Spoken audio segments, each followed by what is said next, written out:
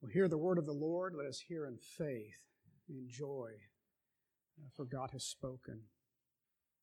Reading Isaiah 51, verses 1 to 8. Listen to me, you who pursue righteousness, you who seek the Lord.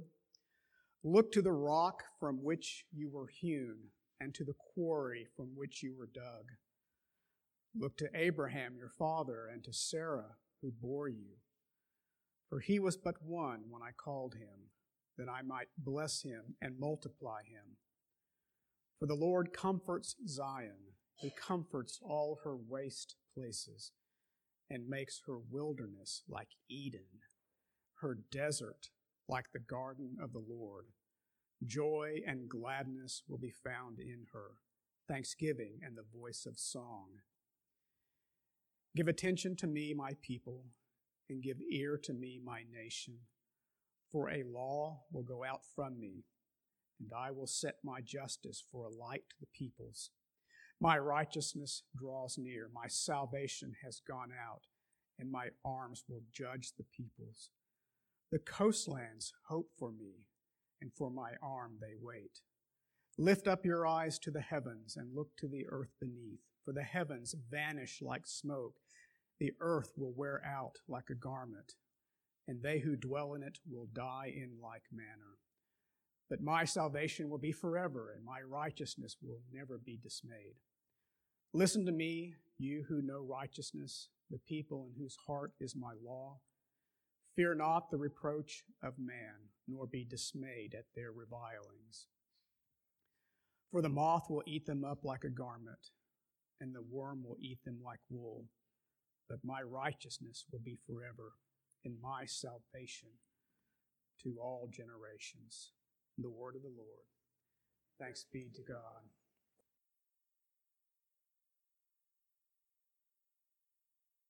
It is certainly a true statement that God's people on occasion get discouraged. And our text this morning is an answer to discouragement. It is here that the Lord will renew His promise of restoration, something of a repetitive promise. He's reminding the children of Israel that they will be set free from Babylon. It's a greater reminder to us of our own eternal restoration. But it is a promise of restoration, as this text will, I think, make clear, to a faithful remnant. And to that remnant, He commands them to look to Him, to hear Him, and to fear Him. We know from the prophecies of Isaiah that all of these prophecies have a near fulfillment in the nation as they will be set free from Babylon, returned to the land. It's a greater fulfillment to the church. So there's a dual role here in a near-far fulfillment. I trust I will give more attention to the far fulfillment as it breaks upon each of us and our own times of discouragement. The text, interestingly enough, follows a very clear pattern. There's a number of commands, number of imperatives in this text, followed by the reasons for the imperatives. And those reasons are simply the promises of God that accrue to His people in light of the fact that He will redeem them. And then beyond the promises of God, the permanence of those promises. Well, the first imperative, the text, again, first couple of words, listen to me. It's a reminder to us that our faith is based upon the Word of God, and everything else is sifting sand. All of the promises of men, as good as they are, all of the promises of government, as good as perhaps they are shifting sand. Only God can ultimately deliver. And so the Apostle Paul says to us in Romans chapter 10, verse 17, faith comes by hearing, and hearing by the word of the Lord. So Isaiah begins with just such theology. Listen to the words of God. The audience in Isaiah chapter 51 is a believing remnant, described as those pursuing righteousness and seeking God. It means that the captivity in Babylon has sifted the nation. Some have fallen away. Many are finding their comfort in Babylon. It's interesting to me that the great section beginning in Isaiah chapter 40, verse 1 is comfort ye my people. They are going to find their comfort in Babylon when God offers true comfort and consolation. But that's the way of man. They've been taken away in captivity. They find their comfort in Babylon. They will remain there, and therefore all of the promises of this text are not to them. They are to a righteous remnant that perseveres in faithfulness to God. It's the same in the church. Time and circumstances have a way of eroding the convictions of many who slowly retreat back to the world. And so there's something of a reminder to each of us of the importance of a persevering faith. We manifest true faith that God saves His people eternally and forever. They can never finally be lost. They have the assurance of the eternal salvation. But again, that is marked by a persevering faith, and such is the summons of the prophet Isaiah. Let's begin with the promises. It's an imperative to listen to the Word of God. Following the imperative is a reason, and the first reason is the promises of God in the past that become the future. The first answer to discouragement, verses 1 and 2, is historical, marked by another imperative. Look to Abraham. Why Abraham? Because he's a great patriarch. The summons to look to Abraham is defined further in a figure of speech, the rock and the quarry, that Isaiah defines by Abraham and Sarah. It's a figure speaking to the historic reality of the patriarch and his bride. It is telling us that God was faithful to Abraham, and the promise was realized. I remind you of perhaps a great illustration of the promise of God to Abraham, because before He cements the covenant reality that He's going to make with Abraham, do you know what He does to Abraham? He puts him to sleep. Meaning that the greatest of all of the promises of God to the great patriarch is put to sleep so that God alone consummates the promise, meaning that it will stand forever, meaning that it is sure and certain, and such are all of the promises of God to His people. We know the promise is realized because the Apostle Paul cements this for us, 4th chapter of the book of the Romans. Romans chapter 4, verses 20 to 21. And yet, with respect to the promise of God, he did not waver in unbelief, but grew strong in faith, giving glory to God, and being fully assured that what he had promised, he was able also to perform. God promised Abraham a son. He had sons, he had tribes, and the tribes became full of people. A reminder that God fulfills His promises. The historic reality of the Abrahamic covenant began with the one and became many. Notice that the final phrase of the second verse, then I blessed him and multiplied him. And the blessing of God was based upon the grace of God, and Abraham bore many, many sons and daughters. And we are, in the church, part of the many. It's not by chance, but the power and the promises of God. We know this is true because of Galatians chapter 3 and verse 16. A verse I won't turn to, but the Apostle Paul reminds us that Abraham bore many sons. He had a great seed.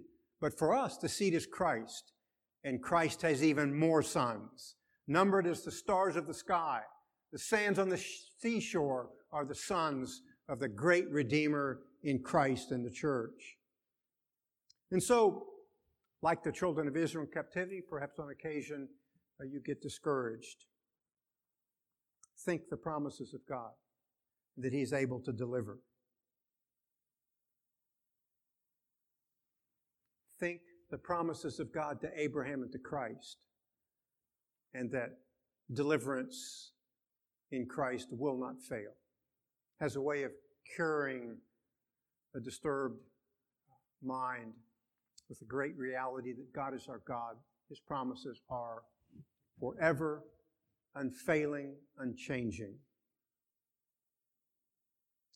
This imperative to look to Abraham and Sarah, the one son that becomes many, is followed in verse 3 by a reason to remember the past and that the past shapes the future in Christ.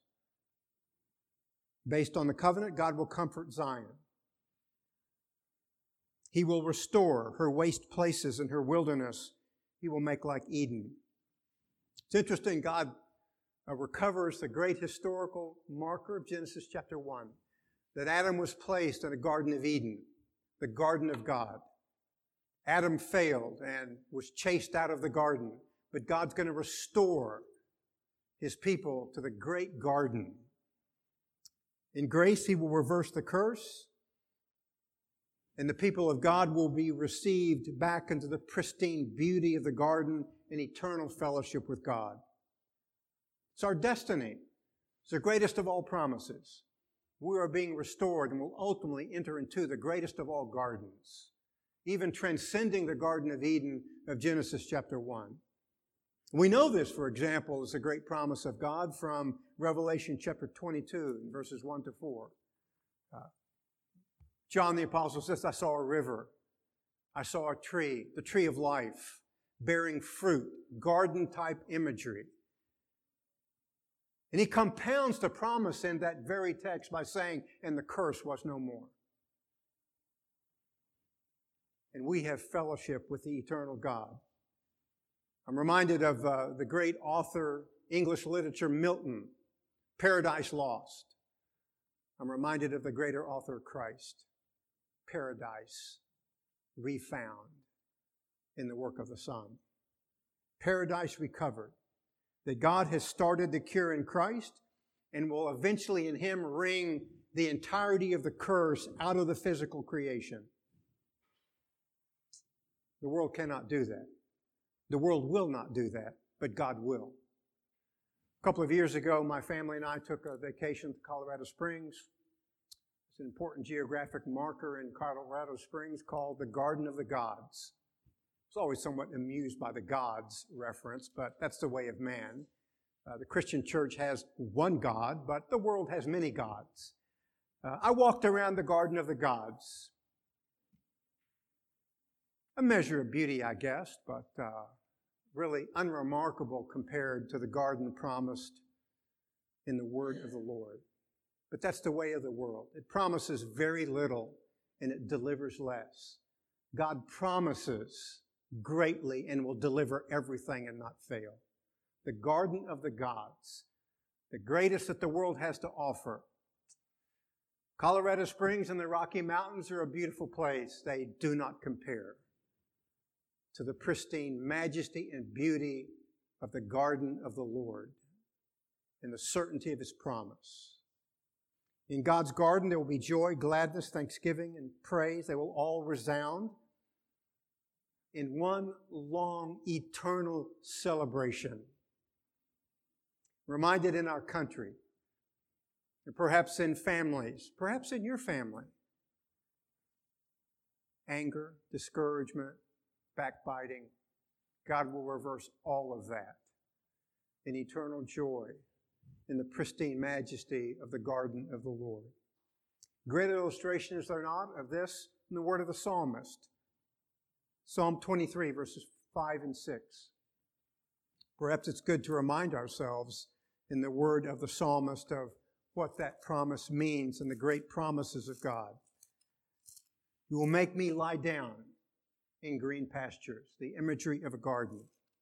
He restores my soul, as you recall. My cup runneth over. The great celebration in a garden yet to come, our cup will run over. Surely goodness and mercy will follow me all the days of my life. I will dwell, David says, in the house of the Lord forever. The promises of God. What in this world is forever? Nothing. What in this world has a cup that runs over? No such thing. But there is in the promises of God for His eternal people. And Christ our shepherd will get us there. So in all of your discouragements, and certainly they come, even to Christians, because we live in a fallen world and we are a fallen people, even though redeemed by Christ. You're discouraged, think heaven, and that the fix is in. An unchanging fix, and that God will deliver. Reminded of the words of the Apostle Paul, Romans chapter 6, verse 23. Wages of sin is death, but the gift of God is eternal life through Jesus Christ our Lord. We get discouraged, but we're not there yet. And as God's people, we will be there in His own time. God promised Abraham land. It was a symbol of heaven, Hebrews chapter 11, but the promise is ours too. 2 Corinthians chapter 5 and verse 8, be absent of bodies, be present with the Lord. Again, the fix is in, and God will get us there. So that's the promise of history in Abraham and Sarah. Let's look at the promise of permanence, beginning verses 4 to 6. The second answer to discouragement. It too begins with an imperative. Pay attention, give ear to the Lord. I cannot overemphasize the fact, if you find yourself perpetually discouraged, it's probably because you're not giving attention to the Word of God. You cannot read the Scriptures and not stumble over His promises everywhere that feed your faith. To remind you, He's going to fix it all, and that the fix is already in. Read the Scriptures. Hear the Scriptures perpetually. Reminds us again of the permanence of the promises of God. As in the first section, what follows the imperative are reasons. And the essence of the reasons are the permanence of our salvation set within the contrast of the impermanence of what the world has to offer. And so in verse 4, for a law will go forth from me, and I will set my justice as a light to the peoples. The law is a reference to the perfections of God that will establish order. Well, what's the big deal with that? Well, you can't read the newspaper or watch the news on television very long before you figure out there's a great deal of disorder in the civilizations of the world. In many cases, chaos, anger. God's going to fix the chaos and the anger and bring righteous order. Justice speaks to the fact that things will be made right. He will make them right. I have a good friend of mine, the daughter, that went to a very prominent university in New York City. And there, from the professors of the university, her faith was overthrown.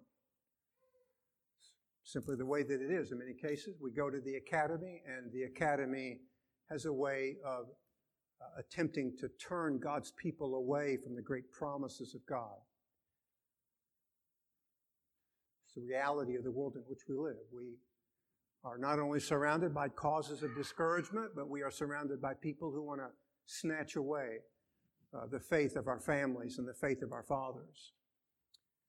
And so her faith was overcome, and she threw it away for the promises of big government. Wow. It's an incredible reminder. The promises of big government. I'm not unmindful that civil government has a role. We know that from Romans chapter 13. But I'm also not unmindful that government makes lots of promises for which it cannot and does not deliver. And if you think about it, I think in a very focused way, many of the promises are meant to deceive us, to simply increase the power of big government. And power in big government ultimately lead to tyranny. It's the history of civilization. That's the history, if you will, of much of the Western world. tyranny that comes from government. I remember World War II, FDR promises a chicken in every pot. How's that working out? I'm reminded everywhere as I listen to the news that, what is it, 1/5 or 1/6 of every child in Oklahoma goes to bed hungry? I don't know. Maybe it's more than that. Maybe it's less than that. I don't know. I don't have a way to figure it out. I wonder. But I'm constantly reminded that children go to bed hungry. Big government promises a chicken in every pot, but it ultimately cannot deliver. Its promises ultimately unravel. I remember president, not far removed from our own, this very day, engaged in a war on poverty. We have more poor people now than Lyndon Johnson ever had. How'd that war work out, by the way? I'm constantly reminded in our news. And again, it's a serious issue. I don't mean to make light of it. Just simply pointing out that government promises. It delivers little, promises long, and comes up short every time. Great promises of a competing form of government is the workers' paradise. How's that working out, by the way, for the North Koreans, the Chinese, the Union of the Soviet Socialist Republic? It's no longer, of course, but they promise a paradise. What do they deliver? Gulags, imprisonment, the tyranny of government gone awry.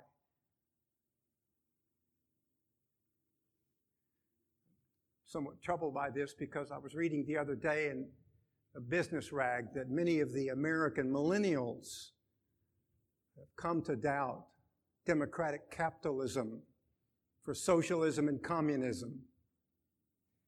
I read that with entire dismay. Communism promises a worker's paradise. How's that working out in Russia, China, North Korea, Venezuela?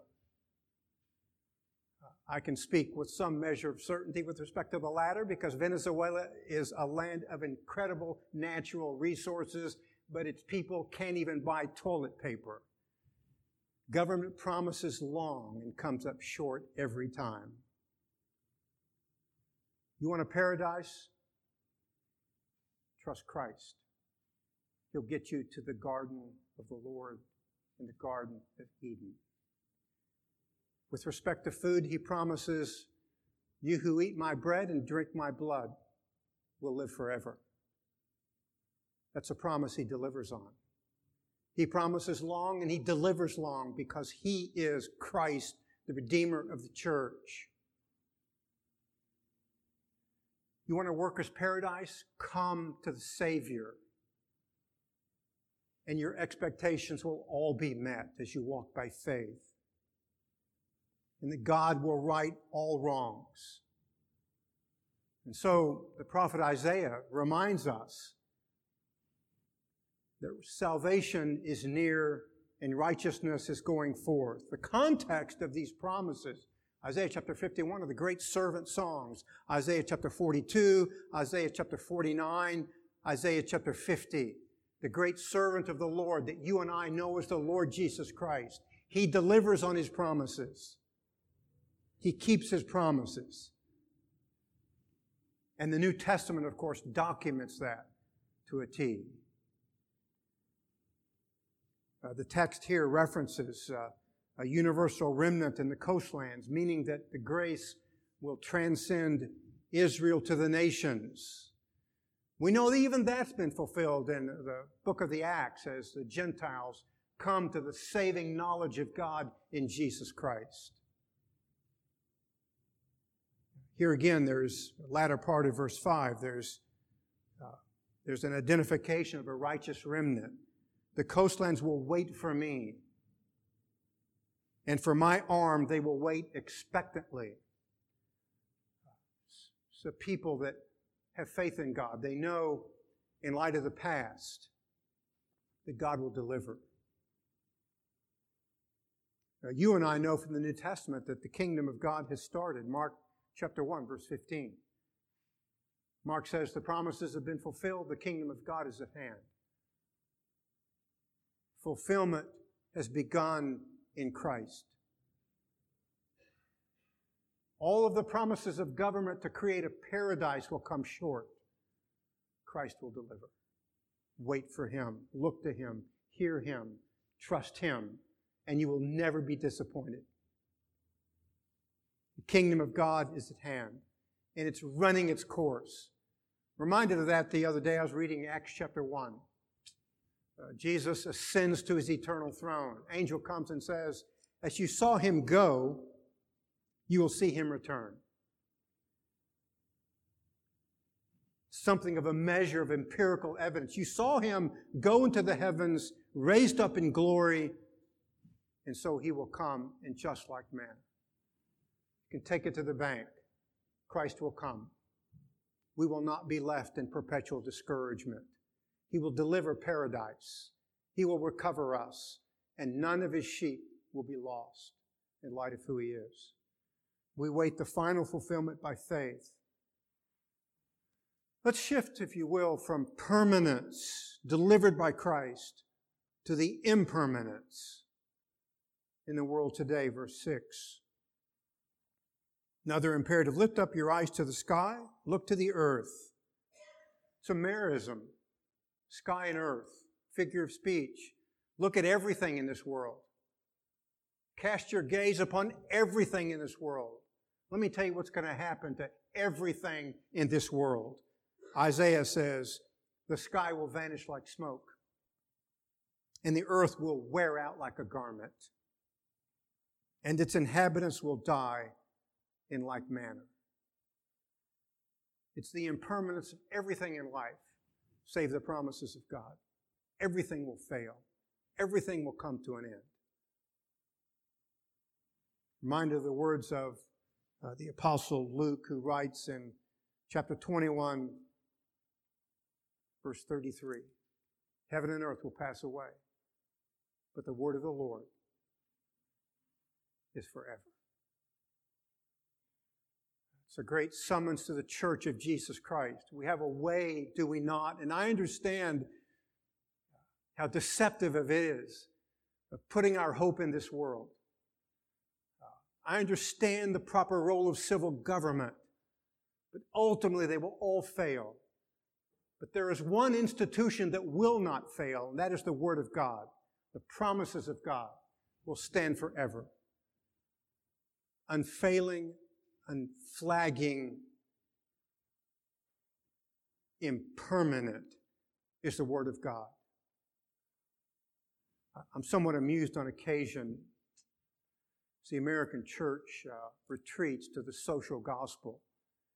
Becomes like civil government. Oh, we can change the world if we can produce more food, and we can change the world if we can meet all of the needs of mankind. There's a place for that. We need to be kind and love one another. But ultimate kindness comes from the promises of God that will not fail.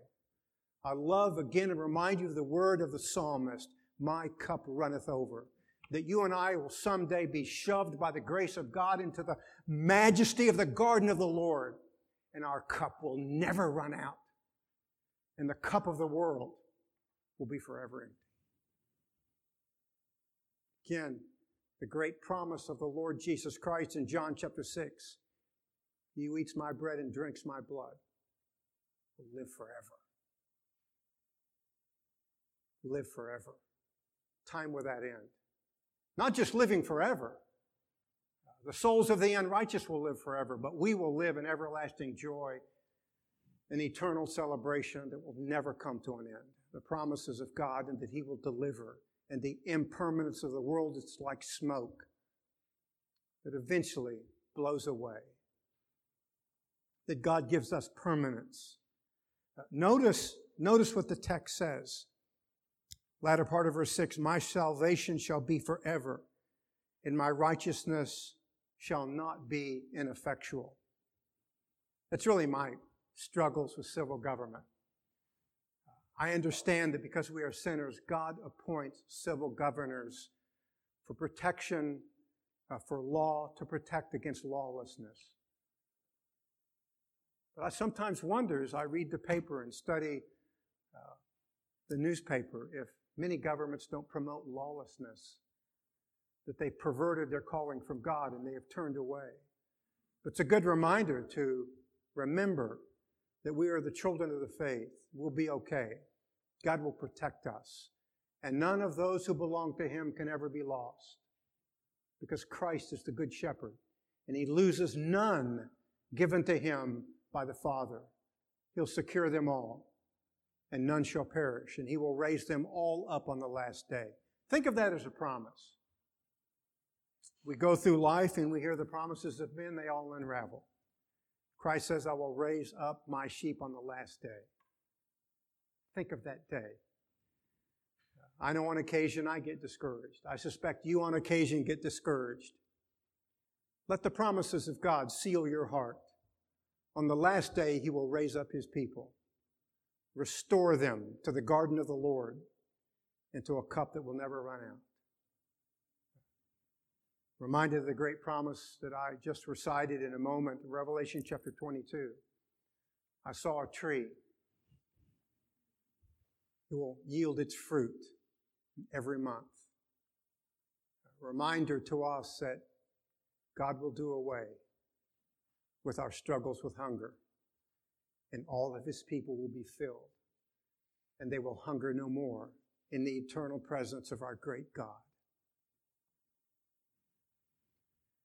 We struggle, I understand, with issues like that, but it's really the recovery of the gospel is the ultimate cure for all mankind and the promises of the gospel. The world will fail,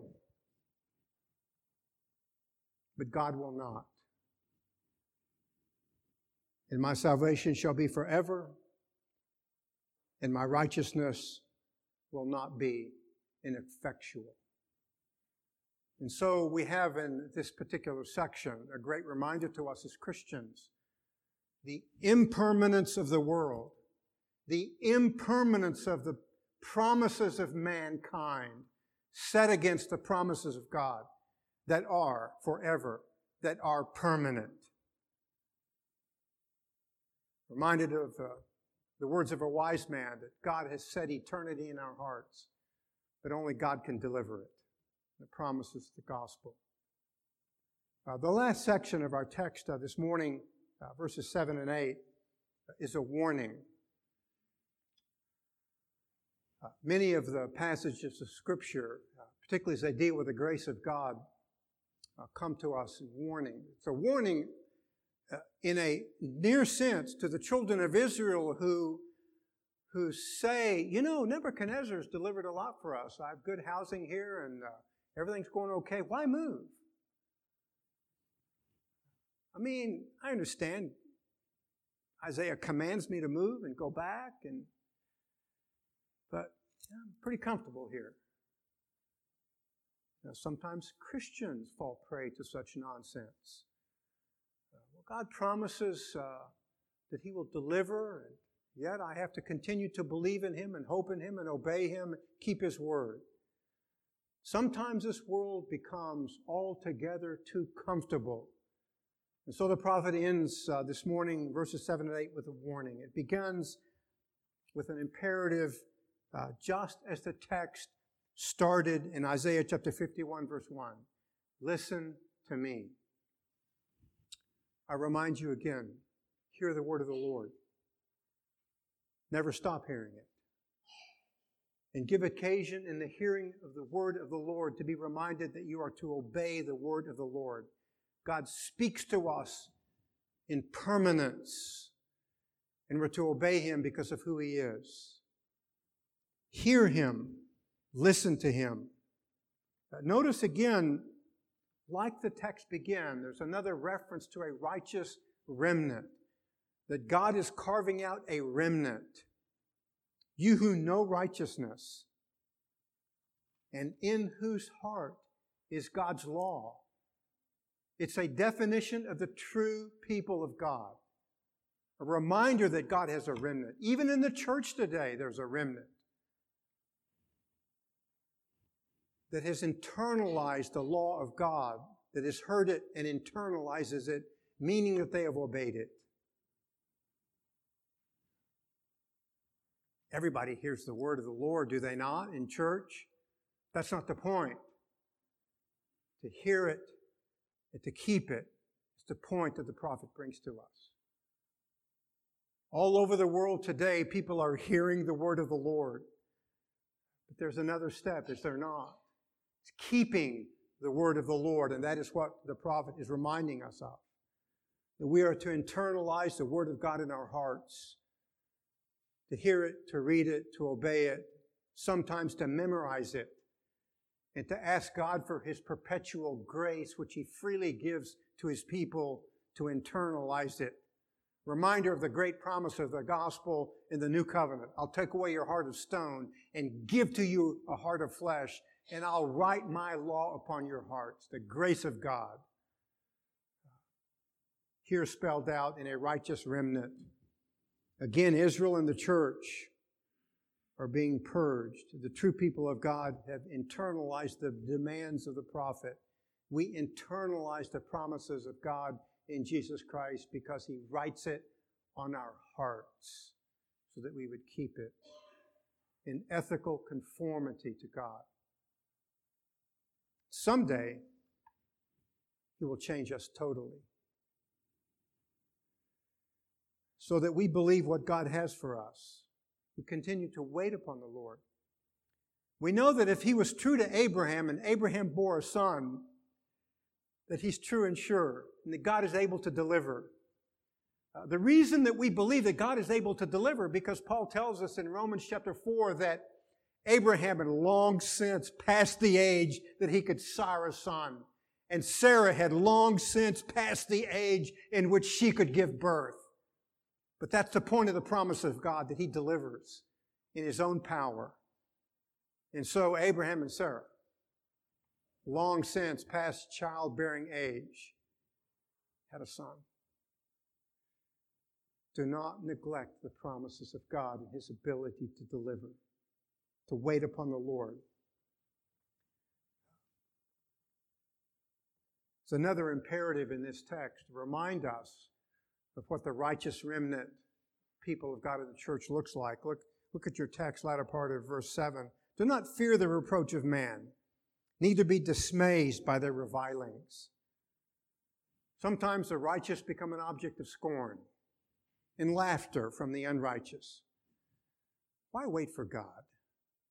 The promises are sure old. He hasn't delivered yet, has He? Just give up. That's why my son's daughter, New York City, was overcome. The academy overthrew her faith. That's the way that it is. Continue to fear the Lord. Do not fear the reproach of man. If you're a Christian, people are going to laugh at your faith. If you're a Christian high school student and you go to the academy to pursue your studies, I promise you, the professors, if they find out you're a Christian, will laugh at you and mock your faith. Pay them no mind. Fear the Lord. The academy ultimately will fail. It will not deliver. God delivers.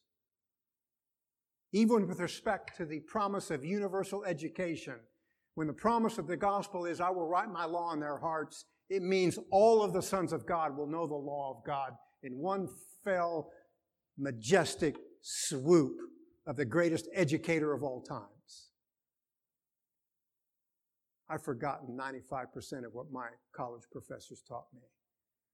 Because of the grace of God, I still remember the promises of the Lord. And I fear the Lord, care less about the reproach of man, walk by faith. God keeps His own. He will keep His promises.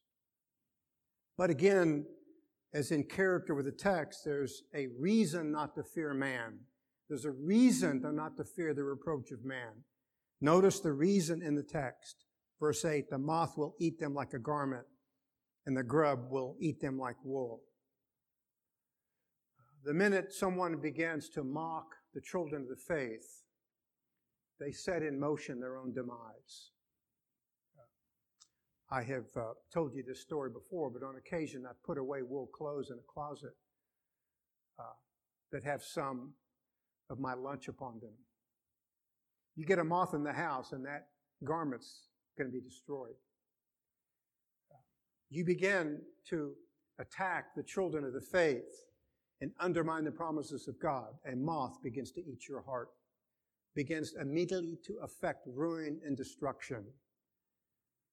The academy has no clue as to what they are doing when they attempt to seduce the faith of the righteous.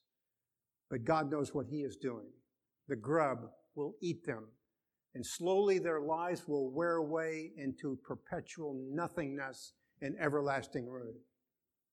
Reminded of this in the New Testament, Herod stands up to give a great sermon, if you will.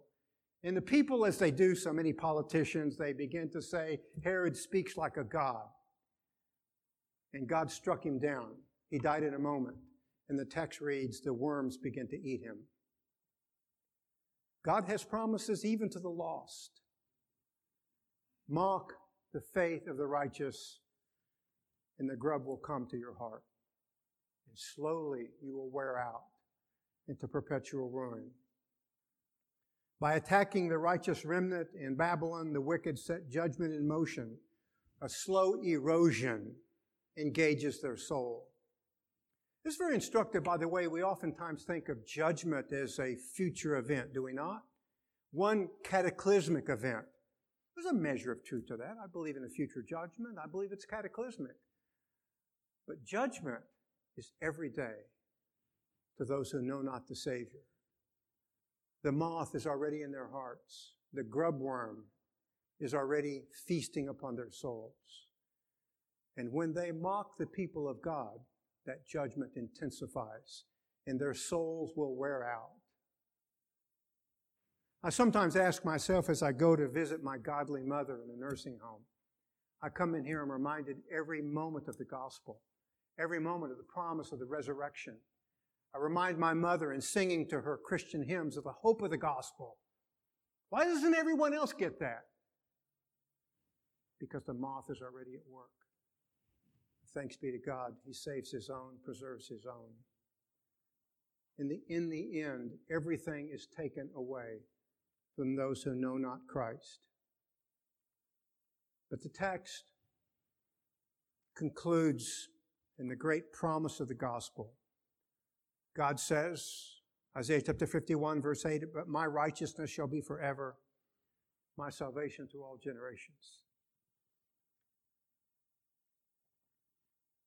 It is the timeless, unending, uninterrupted, and perpetual promises of God to His righteous remnant.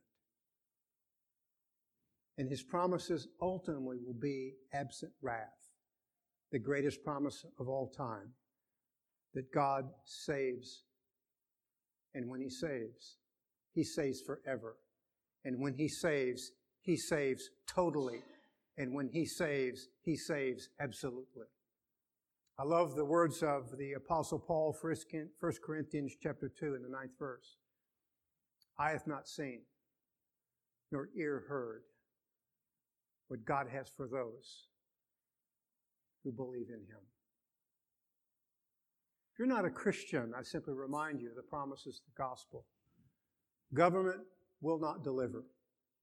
The best of the promises of your beloved parents will ultimately come to an end. God's promises are forever. Christ saves by the shedding of His blood. He gives us His body to eat and His blood to drink, that we will never die. The promise of the gospel. John chapter 11, I am the resurrection and the life. He that believeth in me, though he die, he shall live forever. May God give you grace to pursue Him, to follow Him, to hear Him, to listen to Him, and to internalize in your heart the greatness of the promises that He writes there, namely that He will deliver and He keeps His own. Well, I know as Christians we get discouraged. And so God rehearses His faithfulness to His covenant, His promises in an escalated recovery in paradise, recovered, absent the possibility of another fall, in permanence. And again, God gives us that which the heart longs for, eternal security. I simply remind you from the text, God will deliver it all, and He will not fail you. And may God bless us in these promises. Amen.